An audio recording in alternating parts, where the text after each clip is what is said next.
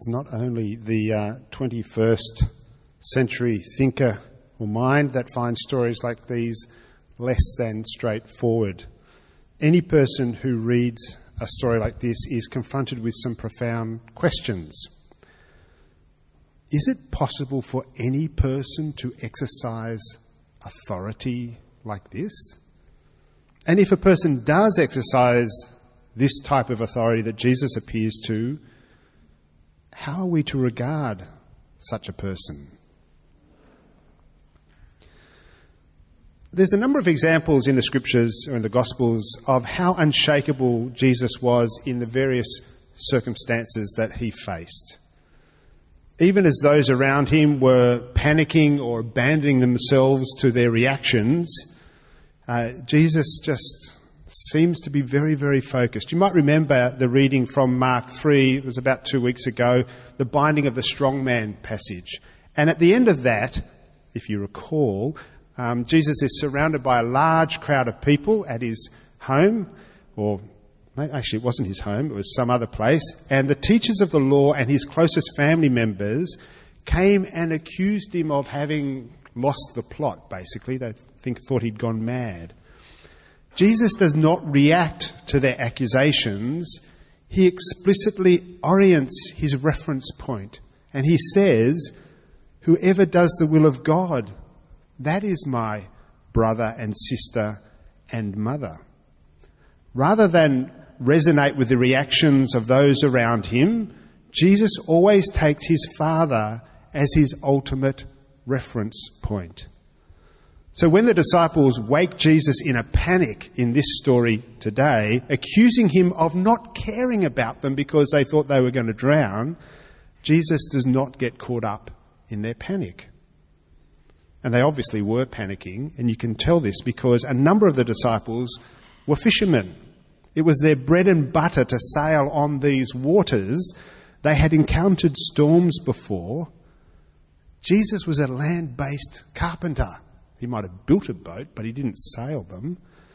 When experienced fishermen turn to a carpenter for help on a boat in a storm, you know they are panicking, right? And by contrast, Jesus doesn't panic. He stands and knows exactly what to do. The disciples, like most of us, were very influenced by what was going on around them. They watched their circumstances, they watched the people around them, they saw the movements of the crowd in different circumstances. And we see this come to a climax in the stories around Jesus' arrest, if you might remember. Everything Jesus did indicated that his ways were non-violent. And yet, when soldiers came to arrest Jesus with swords, his disciples reached for swords. They reacted to what was going on around them. When the arrest had taken place and Peter was in the high priest's courtyard and accusing type questions from those who were also there in the courtyard came to Peter, he was so influenced by their accusations of him that he denied any association with Jesus. We know that pressure too, don't we? Most of us are aware that we adjust our behaviour according to who we are with and the context that we're in. We take our cues from our social situation. We allow circumstances to somewhat tell us who we need to be. In this storm, the disciples react to their environment. The wind and the waves so fill their consciousness, they forget how to manage a boat in a storm. Jesus, however, consistently looked to the Father for purpose and identity. Even though circumstances changed constantly, the Father does not.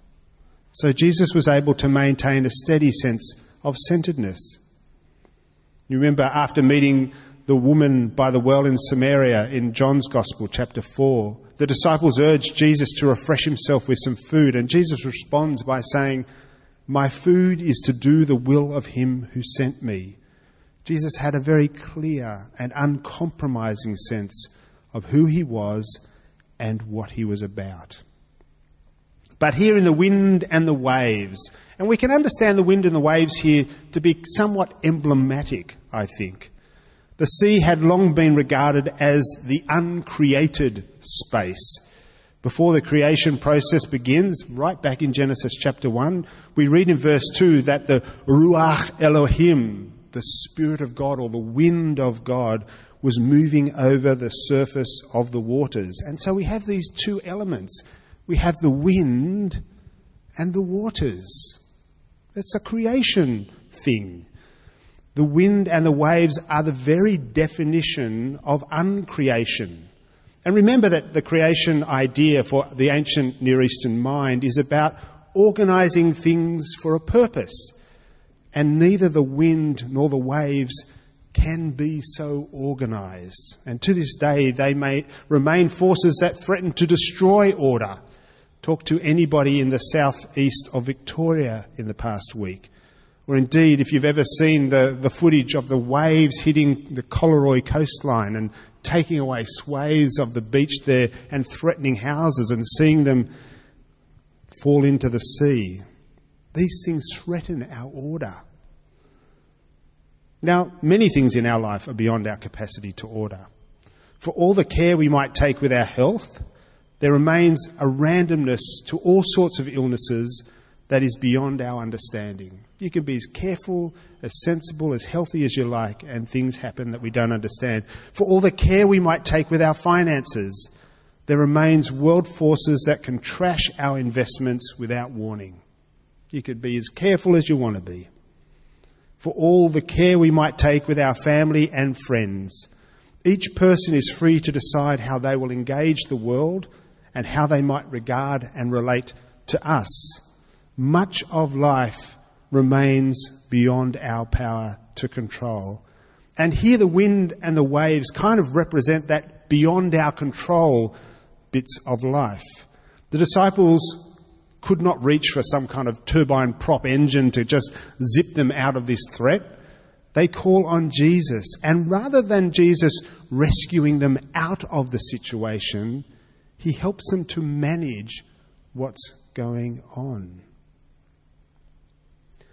We see the same dynamic evident when it comes to the uncontrollable phenomena of crowd contagion as Jesus moves around crowds and they behave in all sorts of interesting ways. Crowd contagion is that bizarre situation where people get so caught up with the attitudes and behaviours of the people around them that they give themselves over to the kind of mind of the collective. It's a bizarre kind of thing. We see an example of this in the cries for Jesus' blood as he stood before Pilate in the mockery of a trial that he faced there. And the text tells us that, this is from Matthew 27, the chief priests and the elders persuaded the crowds to ask for Barabbas to be set free and for Jesus to be put to death. And Pilate is a bit stung by this, says to the crowds, "Then what shall I do with Jesus who is called the Christ?" And they all said, "Crucify him." And Pilate says, "Why? What evil has he done?"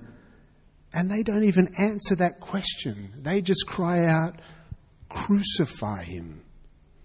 And the bizarre thing about this is Jesus was widely regarded by the people as a very good bloke.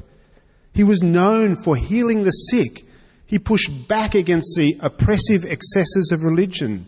He did other acts of compassion and kindness and love.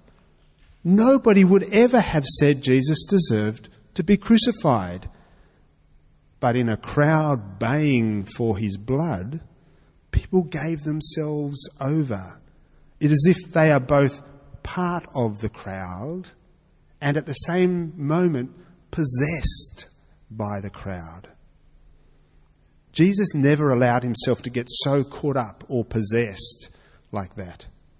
We observe his cool-headed objectivity in a story like the one in Luke 4, where Jesus had been asked to speak to the synagogue in Nazareth, his hometown, and he said some fairly confronting things. And the text tells us all the people in the synagogue were filled with rage as they heard these things, and they got up and drove him out of the city, not in a car, but in a crowd mass pushing him out. and led him to the brow of the hill on which the city had been built, in order to throw him down the cliff.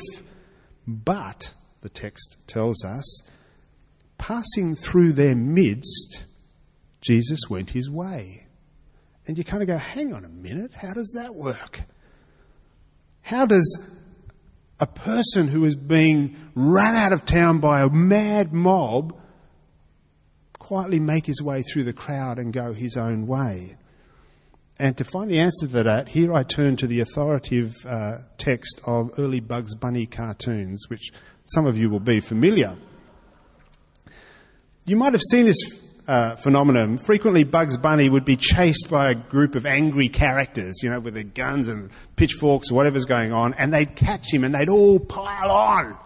And they'd be kicking and fighting and punching. And meanwhile, as the dust settles, Bugs Bunny will wriggle out the bottom and kind of dust himself off and walk away.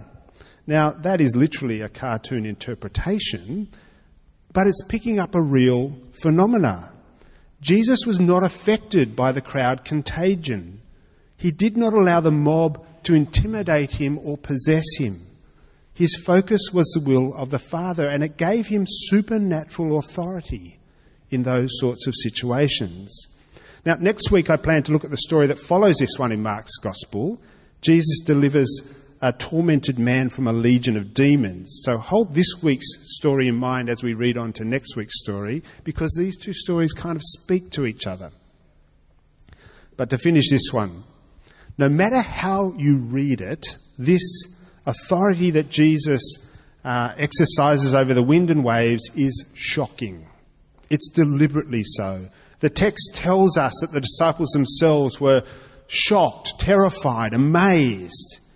And those of us who hear this story subsequently are meant to be equally shocked, terrified, amazed. I mean, we stand here with some 2,000 years of tradition and church history, and the original impact of this story has possibly been eroded somewhat due to the assumptions that we hold it as we hear it.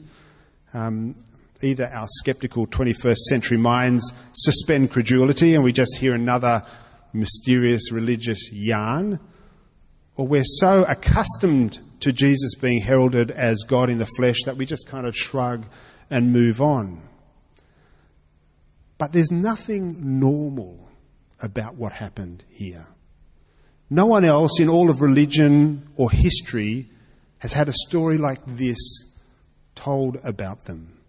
Now, there are various pantheons in various traditions that associate specific deities with particular weather patterns. I know about that.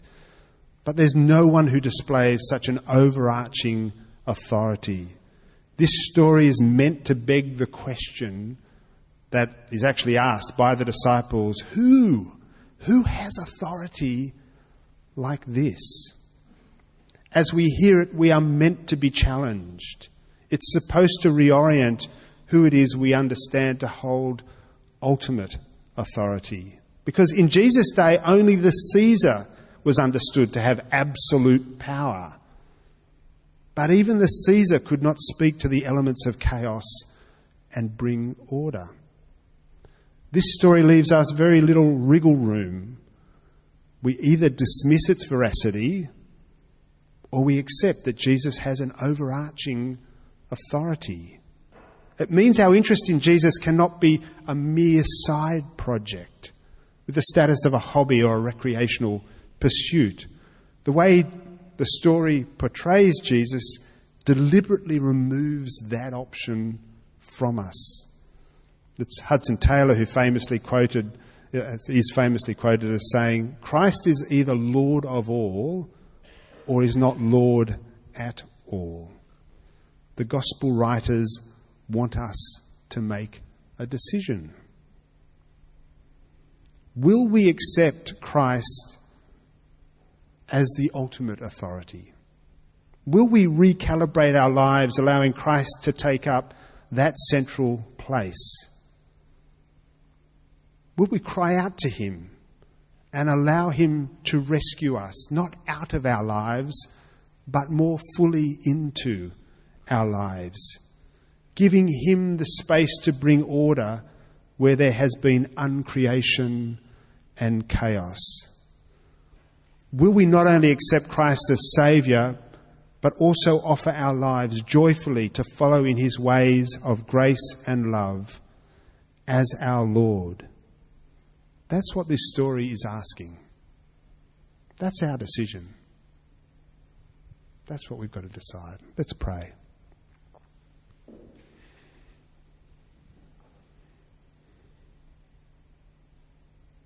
Lord, we thank you for your amazing grace that continually brought good order out of destructive chaos. We thank you that it continues to do so today as we put our trust in you. Lead us by your Spirit to do just that, to the glory of your name. Amen.